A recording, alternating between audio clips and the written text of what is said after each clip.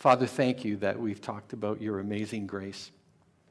And Lord, we're continuing to be overwhelmed by that grace each and every day of our lives as we come to terms with your deep love and affection for us.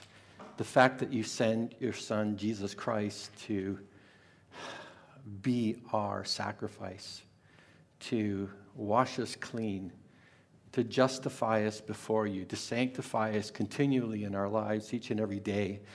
And Lord, as we gather together this morning, we pray that you would indeed touch our hearts. Lord, my prayer every week is that, we just don't do this just for the fact that it's something to keep us busy. We're doing this because we want to draw people to the wonderful God that we worship, to his Son, Jesus Christ, to the one who's made all things new, and the one who cleanses us and gives us new hope and a new life, and not just a new life for here and now, but a new life for all eternity. So, Lord, we celebrate all of that today as we gather together to worship, and we pray that you would bless someone's heart today, that you would draw somebody even closer to yourself today because of what they have witnessed today. And we thank you for all that you're doing in the lives of the people in this church. In Jesus' name, amen. I'm going to say something, and probably I shouldn't really say this in church, but religion can be really dangerous. Religion can lead us, if we're not careful, as a system, can lead us into two very unfortunate kind of endpoints or circumstances or outcomes that I think is very easy for us to do. As human beings, we can fall into these patterns very, very easily. And the first one is religious elitism. We're it. No one else counts. No one else has it right. We're the only ones that's got it figured out. We're the only ones that know what it is that is God's will and all that kind of stuff. There's a danger with religious elitism. And the second thing is self-righteousness. We can say, I did it all. I was the one to accomplish it. God loves me, God loves everybody, but I'm his favorite. You ever read that bumper sticker? Okay. There's this kind of religious elitism. And what happens with religious elitism and self-righteousness is that they can cause us, if we're really not careful and aware that they're happening in our lives, we can become very judgmental. We can look down on other people. We can say, or we can be apathetic as well. I'm in. I don't have to worry about anybody else. I don't have to care for anybody else. I don't have to do anything, that's going to be hard or messy. If you were here last week when we did the Good Samaritan, you probably realize when you come to the Good Samaritan that life is really messy. People are really messy.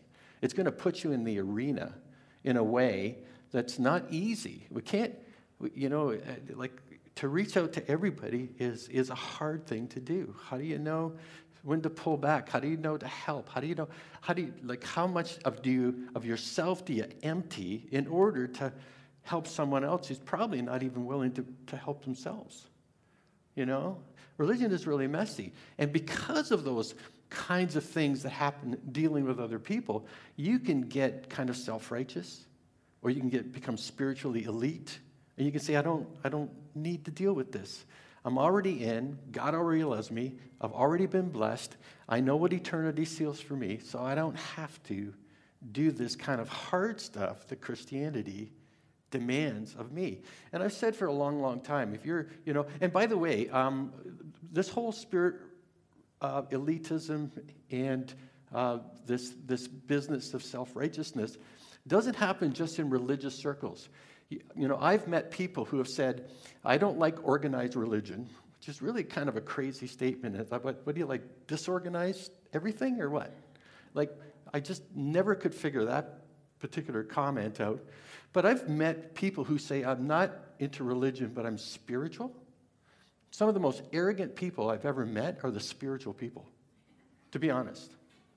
They're some of the most arrogant, self-righteous people I've run into.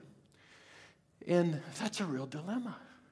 And, Jesus, when he came to this earth, he absolutely had to deal with spiritual elitism, religious elitism, and this sense of self-righteousness. That's the thing he constantly was up against when he was walking the earth. So, we're doing this series on stories that move the heart, and we're going to look at another parable today where Jesus confronts this problem head on. This absolute problem head on. So let me just set up the story a little bit. It's the Sabbath.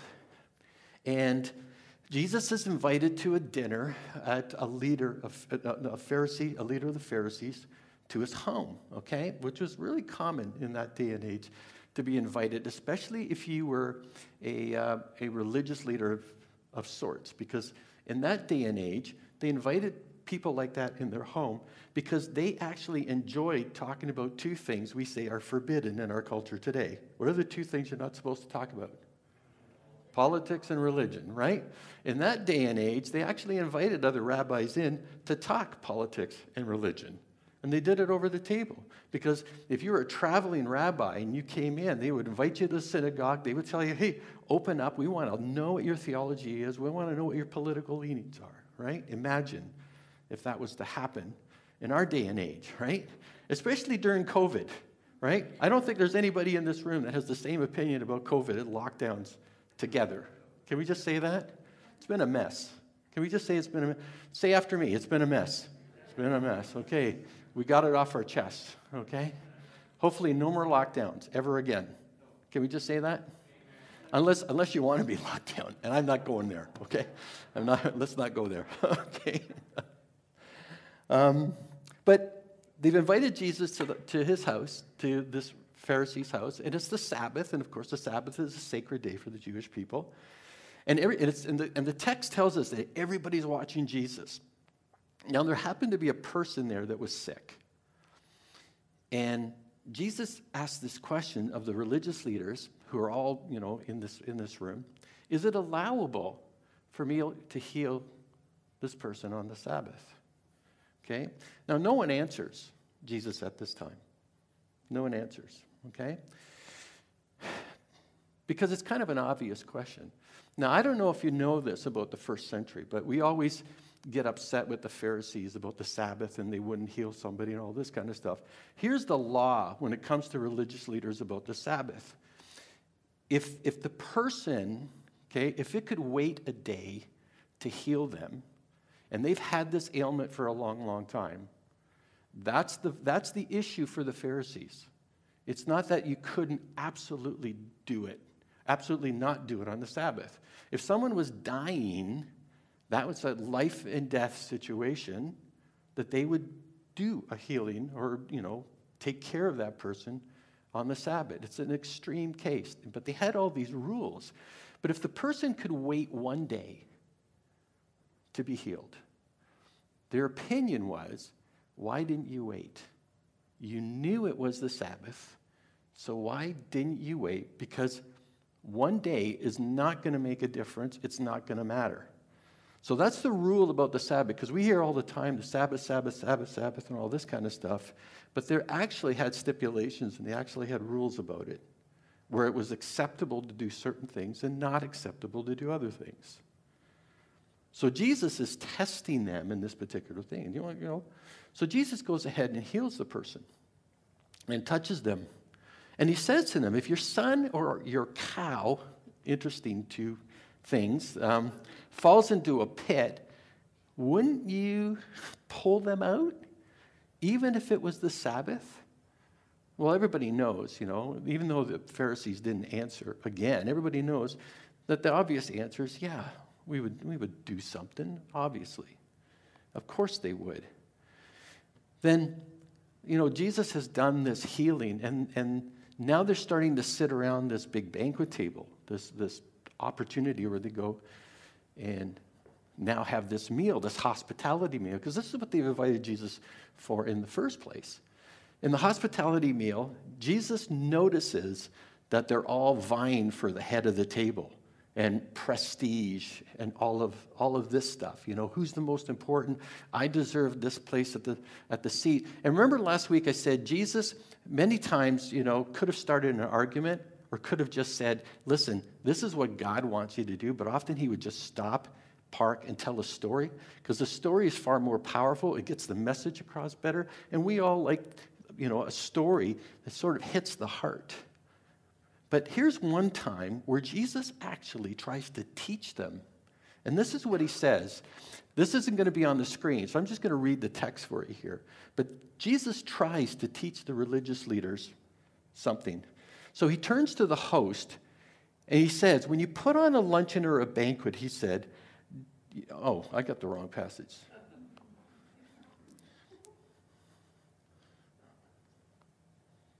Yeah, do I ever have the wrong passage? Yeah, I don't even have that passage. Anyway, I got the, yeah. Oh, yeah. Is this week 3? Sorry, listen. No, I've got it. I'll just extemporaneously tell the story. Thank you, Brent. I really appreciate it. Sorry, guys. I had a haircut this week, so it's a big deal for me. I'm sitting in the barber chair and I'm going, I want to hug you right about now. And the guy kind of goes, yeah, I get that. And I said, but I'm going to tip you really well because I'm sure you like that better than me wanting to hug you right about now. So I tipped him really well and said, welcome back, and I hope we get to do this again real soon. Because my church has had to witness this mop for the last 2.5, 3 months. Anyway, little aside there. But Jesus starts teaching them and saying, listen, don't vie for the head of the table. Well, no, why don't you defer your position? Why don't you share the position? It doesn't mean about elevating yourself, and it's not about you getting the best of everything. And he's trying to teach them about, think of others better than yourselves and give them the head of the table. What does it matter where you sit? That kind of lesson. And the part that really gets me, is Jesus has just taught that. And then all of a sudden he says this, okay? There's somebody in the room that says, hearing this, a man sitting at the table with Jesus exclaimed, what a blessing it will be to attend a banquet in the kingdom of God. Now, unpack that a little bit. Jesus has just taught them to defer their rights and their prestige and their place at the table to somebody else, okay? And to give other people the priorities and think of others. And all of a sudden, one of the people at the table says, man, it's going to be a blessing to attend a banquet in the kingdom of God. Imagine the assumption right away. And imagine saying that in the middle of a teaching where Jesus is going to say, don't think of yourself as special. And all of a sudden, this person just goes to the kingdom of God. I'm in. So no matter what happens, that's a sense of arrogance, isn't it? A sense of self-righteousness, a sense of spiritual elitism. And that's what happens. You see, in that day and age, especially, and it's still prevalent today in many of our theologies, is that there's going to come a day where there's going to be a banquet in heaven, and all of us, everyone who has made a profession of faith, everyone who's been believers in Jesus, are going to enjoy this incredible banquet. In fact, we're going to do communion today, a little later, and that's what it's going to celebrate. That's what communion points forward to in many ways. That you and I, at some point, whether we want to believe it literally, figuratively, are going to have this hospitality meal where we're sitting in the kingdom of God and we're all together and Jesus is there. That's kind of like the messianic banquet that comes out of the Old Testament, out of the book of Isaiah, especially. And as this person has said this, the expectation from Jesus is he's going to say something like, oh, yeah, absolutely. Just keep the commandments as stated by the law of Moses. And when that great day comes, we will be considered worthy to sit with the Messiah at his banquet. If he had said that, if Jesus had said that, they all would have said, hey, that's really cool. You and I are on the same side. We're all together in this. And we'll go on to the next topic and we'll talk about something else. Because in many ways, what this man is saying is a bit of a test for Jesus. What do you really believe about the Messiah? What do you really believe about the Messianic kingdom? Do you think the hospitality of God is here in this room with us? This kind of spiritual elitism. And Jesus, trying to teach them something and gets this response, does what he does best. He starts to tell a story. And here's the story. Okay? So verse 16 of Luke chapter 14 says this.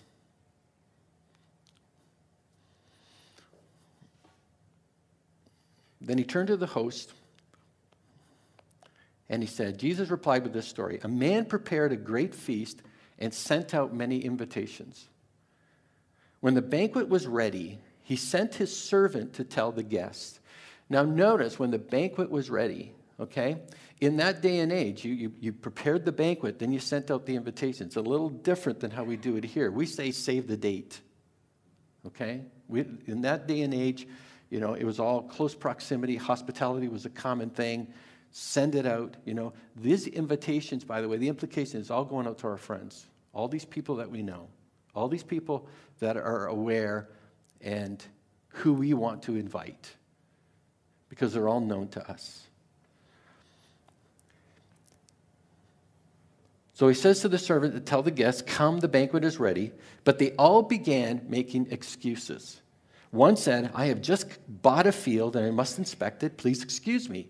Another said, I've just bought 5 pairs of oxen and I want to try them out. Please excuse me. Another said, I just got married, so I can't come. Now, the implication is a little bit that the banquet's ready. It's almost as if you're cooking in the kitchen. You know, you've been slaving away. People are in your house. And suddenly when you come out and you start laying everything on the table, everybody starts going, oh, got to wash my hair. See you later. That's the implications of every one of these excuses that happens as the master is trying to get people to come. These are, you know, difficult excuses. There's a person who buys a property but doesn't even see it. Okay? Now, I know in our modern real estate thing, that's happening quite a bit. Okay? But in that day and age, you went to inspect it. You went to have a look at it. You just didn't buy something sight unseen. It's not like they could go on the internet and get the real estate agent to send the pictures. Not even remotely close. Or an oxen bought by the next person had not even been tried yet. It's like buying machinery. You don't even know, you buy it as is. You know, how old are these oxen? What if they're so old you can't even use them for one row in the field? But you bought them anyway? What are you talking about? Or, actually, the last one culturally is a big insult. Okay? A big insult. I'm not coming, I got a woman now. I'm busy. Okay? That's the implication of the text. It's very crude. It's very ignorant. But I'm gone. Okay? I got better things to do. So this is really, these excuses to a ancient Near East culture is really awful excuses. They're not very healthy. They're not very good. And they're incredibly insulting. Incredibly insulting.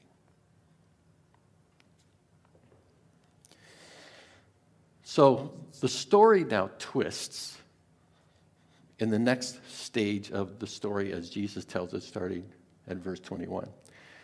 The servant returned and told his master what they had said. His master was furious and said, go quickly into the streets and alleys of the town and invite the poor, crippled, the blind, and the lame. After the servant had done this, he reported there was still room for more. So his master said, go out into the country lanes, behind the hedges, urge anyone you find to come, so that the house will be full. For none of those I first invited will get even the smallest taste of the banquet. Now that's a pretty harsh statement. But notice how the thing turns on the master becoming angry. Here's an incredible invitation. All you could eat, everything that you can possibly imagine, the very benefits of the kingdom of God, and you're refusing it. And not only are you refusing it for anything that's even remotely legitimate, but you're refusing it on insignificant, inconsequential reasons that you could have easily delayed or could have easily have waited to say or to use. Now, the expectation is you upset the master. If you upset the master, there's going to be retaliation. There's going out and getting, even. Because the master's angry. The insults are deep. Insults are hurtful. And you would expect this kind of, I'm going to get you back, or I'm going to remember this. But that's not what happens. The anger becomes converted. And the anger becomes converted in the sense that there's an open invitation suddenly to everyone. And the open invitation is to those who are sitting at the table, by the way, are thinking are not worthy of the kingdom of God. This is an absolute, hidden parable about, the self-righteous attitudes of the religious leaders of the time, and how even the nation of Israel, we're the chosen one. We're the favored ones. We're the ones that, are in the good graces of God. And those people that are outside the kingdom, what we define as the kingdom, are not the ones that are going to be at the banquet. We are going to be at the banquet of God. And these people who are on the outside don't deserve it. And suddenly, Jesus turns the entire thing on its head and says, you're expecting to be the ones that on the great day of the banquet of God, the great day of the kingdom of God, the great day of when the Messiah sits at the banquet table, you're going to think you're going to be right there at the head. But you're going to be surprised to know who is going to be there. The very people that you would never have expected that God would show any grace to, God would show any favor to. But they're going to be right there.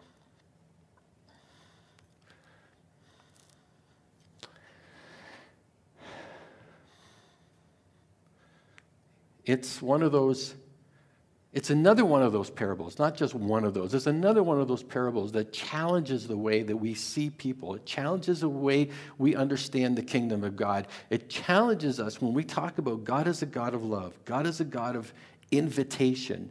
We don't often talk about God being a God of invitation, okay?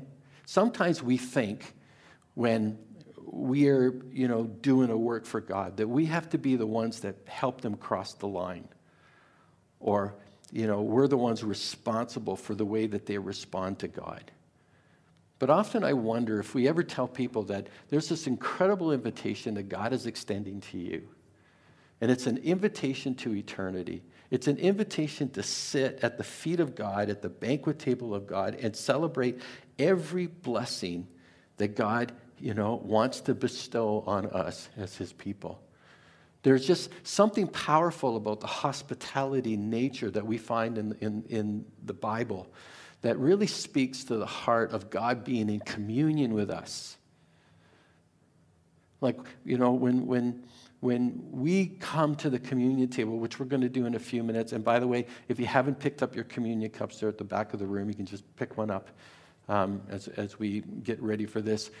But it's amazing to me because often we celebrate communion and we do communion in a way where we're the ones being reflecting on, what Jesus did for us and all that stuff.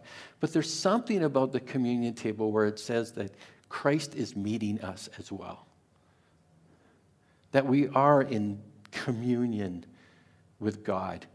That when we come around the communion table, we're reminded of the incredible grace that has been extended to each and every one of us. That's part of this story about the banquet too, is that this incredible grace of God has been extended to the people that the religious leaders never would have imagined would be part of the kingdom of God. You've always heard, many of you have heard, you're going to be surprised who you're going to see in heaven. And you're going to be surprised who's not there.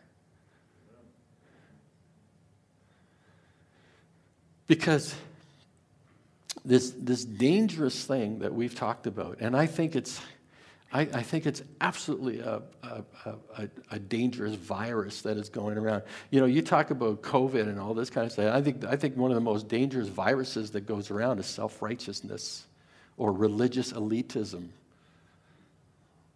That's an unhealthy virus. Because there's certainly, and we talked about how you become judgmental, you're apathetic to other people, but what it does is it actually, in many ways, disconnects you from the grace of God. It suddenly becomes a performance religion. It suddenly becomes something where you need to, continue being perfect so God can love you more, or God can, do more of a work in you, and those kinds of things. And it's a wrong attitude, and it's a dangerous attitude. It can actually disconnect you from the grace of God. And when you are kind of feeling the weight of your own sin and all that stuff, it's almost like you get disconnected from God because you think you've got to fix it yourself.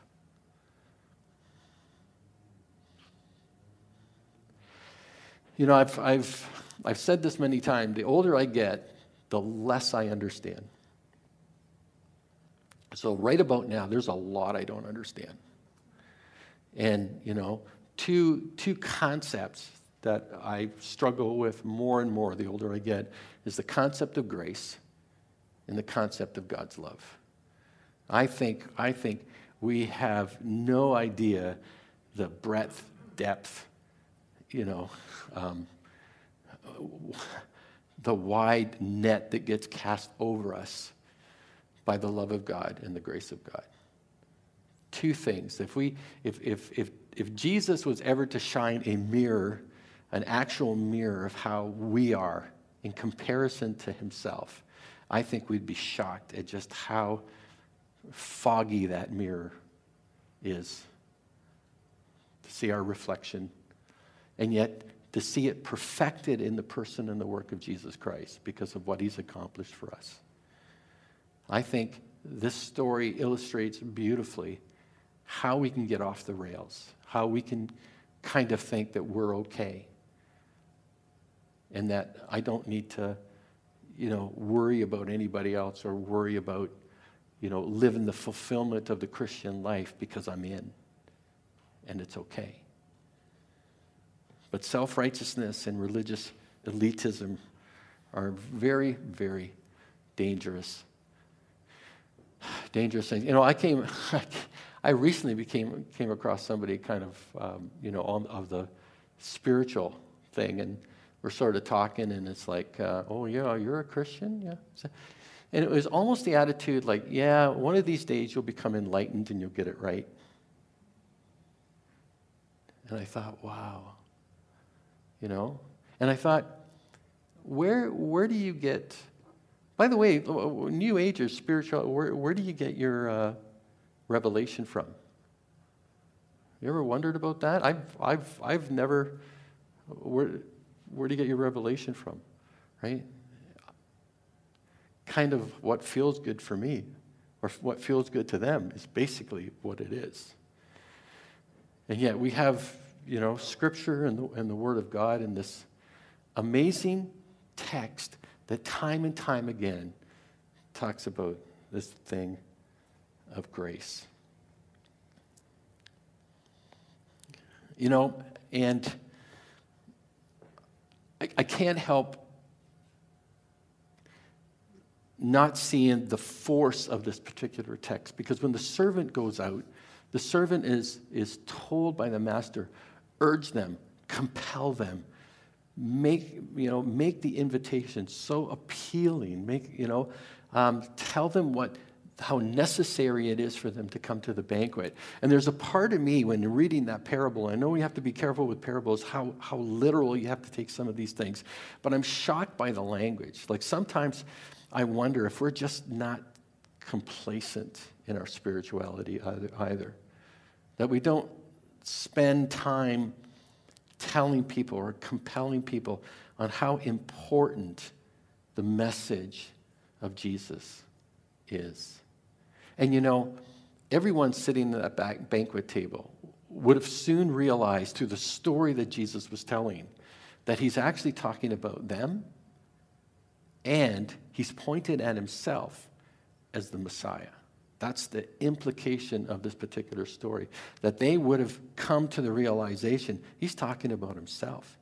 And he's talking about us as those thinking that we're going to be on the inside, but really we're going to end up on the outside. And Jesus is the one that's going to be hosting this banquet, this beautiful depiction that we have of the kingdom of God that for centuries our people have talked about, can't wait till it comes. And Jesus basically says, be careful your arrogance doesn't find you outside of the banquet. Because you have this expectation that you're okay. But your religious elitism and your self-righteousness is actually blinding you to the way you're treating others. That's I'll tell you, isn't that a beautiful parable? It's one that kind of hits home for many of us. But again, it's another messy one. So, I've alluded to communion already a little bit. And we often treat communion very much as a past event thing. But if you read this, passages like 1 Corinthians, 12 to 15, and you get the whole or 11 and onward, you get this whole idea that when the Apostle Paul talks about the beautiful things about the Lord's Supper and celebrating the Lord's Supper, is that it has a past, present, and a future reality. This banquet thing that we're talking about is actually a future idea that's also brought out of communion. There's this present sense that we partake of this communion, celebrating what Christ has done in us, a new creation, this beautiful picture of who we are in Christ. And we treat it as this, reflection backwards on what Jesus has accomplished for us. But there's even a passage that says that Jesus says, he took that last cup and he said, I will share this cup with you in the kingdom once again. That's the allusion to all of this stuff about the Messianic banquet and looking forward to what the book of Revelation says about, the coming around the Lord's table and all of that. So today as we celebrate communion, if you're at home and you're watching this and you have the communion elements ready, I want you to take the first element, which is representative of Jesus' body.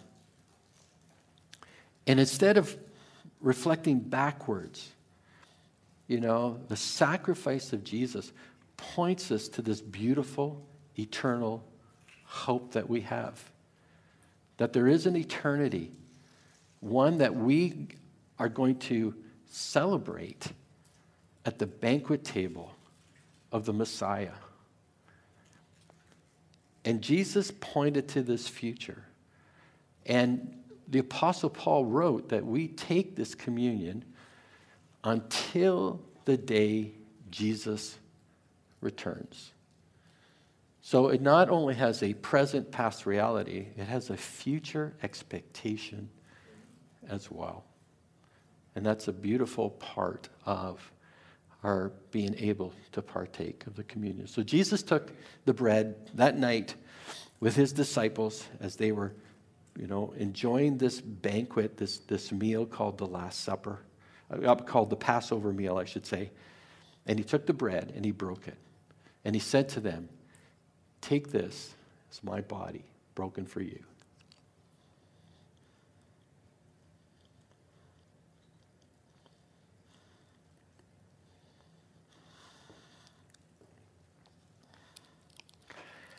As you've heard me many times say, in the Passover meal, there are 4 cups. Jesus took the 3rd cup, which is known as the cup of redemption during the Passover meal. And with the cup of redemption, he transformed it. Okay? The 4th cup is called the cup of Elijah, and it's the cup that looks to the future. And that's the one that Jesus said, we will do this together in the kingdom of God. But the 3rd cup he took is known as the cup of redemption. And he said, "This is the new covenant in my blood. Drink this in remembrance of me."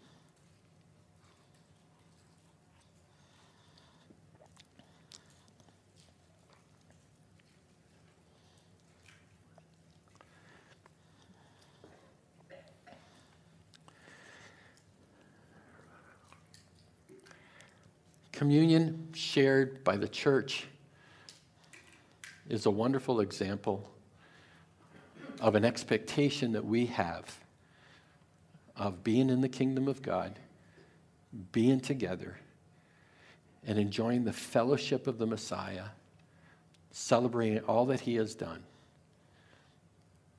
and witnessing the beauty of heaven together. I pray that as we have joined together in communion and celebrated everything that this parable has taught, that we will live our lives reflective of the grace of God. I'm starting to every day in my daily meditations is to really focus on the grace of God in my life. I think it's becoming more and more a priority in my life. That grace is such an important part of what we all enjoy and live with.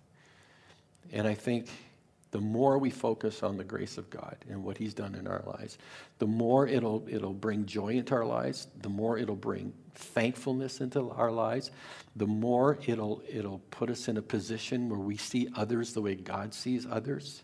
And when we live with that grace, I would argue our lives are far more fulfilled and far more intentional the way God and Jesus wants us to live our lives. It is easy to become judgmental. It is easy to become self-righteous. It is easy to become, a religious elite. It's easy because that's kind of like the common denominator of our dark side, if you want to call it that. And that's always a tension, isn't it? Right?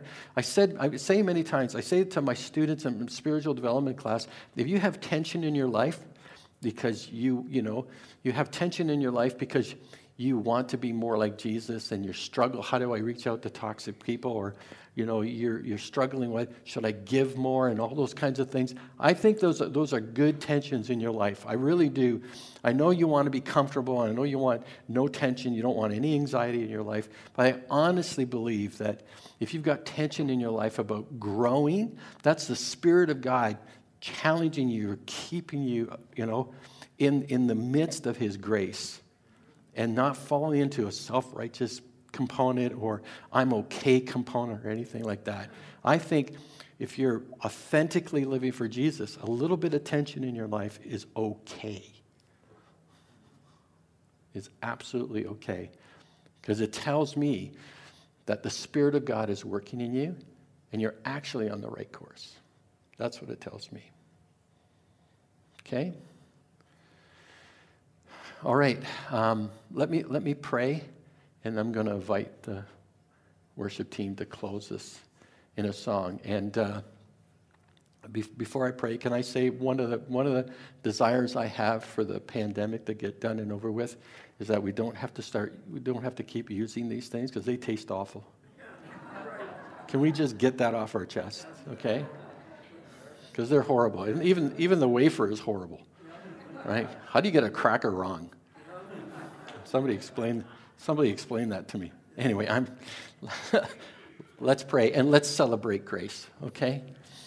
Father in heaven, thank you for this powerful parable and another moment where Jesus, tells a story that moves people's hearts and reminds them of, two outworkings of religion that can become very, very, very dangerous.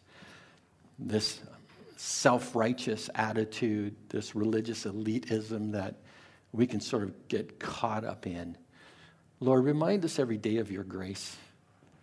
Remind us that all are invited, regardless of the categories and the social structures we put in place for people. But help us, Lord, to manage really well the beautiful grace that you have given each and every one of us. The sacrifice of Jesus as we've come through communion and been reminded of the sacrifice and of the present realities that we enjoy because of it, but also to reflect on the future hope, which is part of communion as well. So, Lord, as we have gathered together today, we thank you so much for all that you're doing in our lives, for your faithfulness, for your grace, for your love, that are far more powerful than anything we can ever imagine or hope for. And we thank you. And we pray today that someone will have been drawn closer to you because of this beautiful parable. And someone may have been challenged about the way that they're living their lives with expectations that really could lead them down a very dark place. So, Lord, may your grace touch each and every one of us in a very special way today. In Jesus' name, amen. See you next week.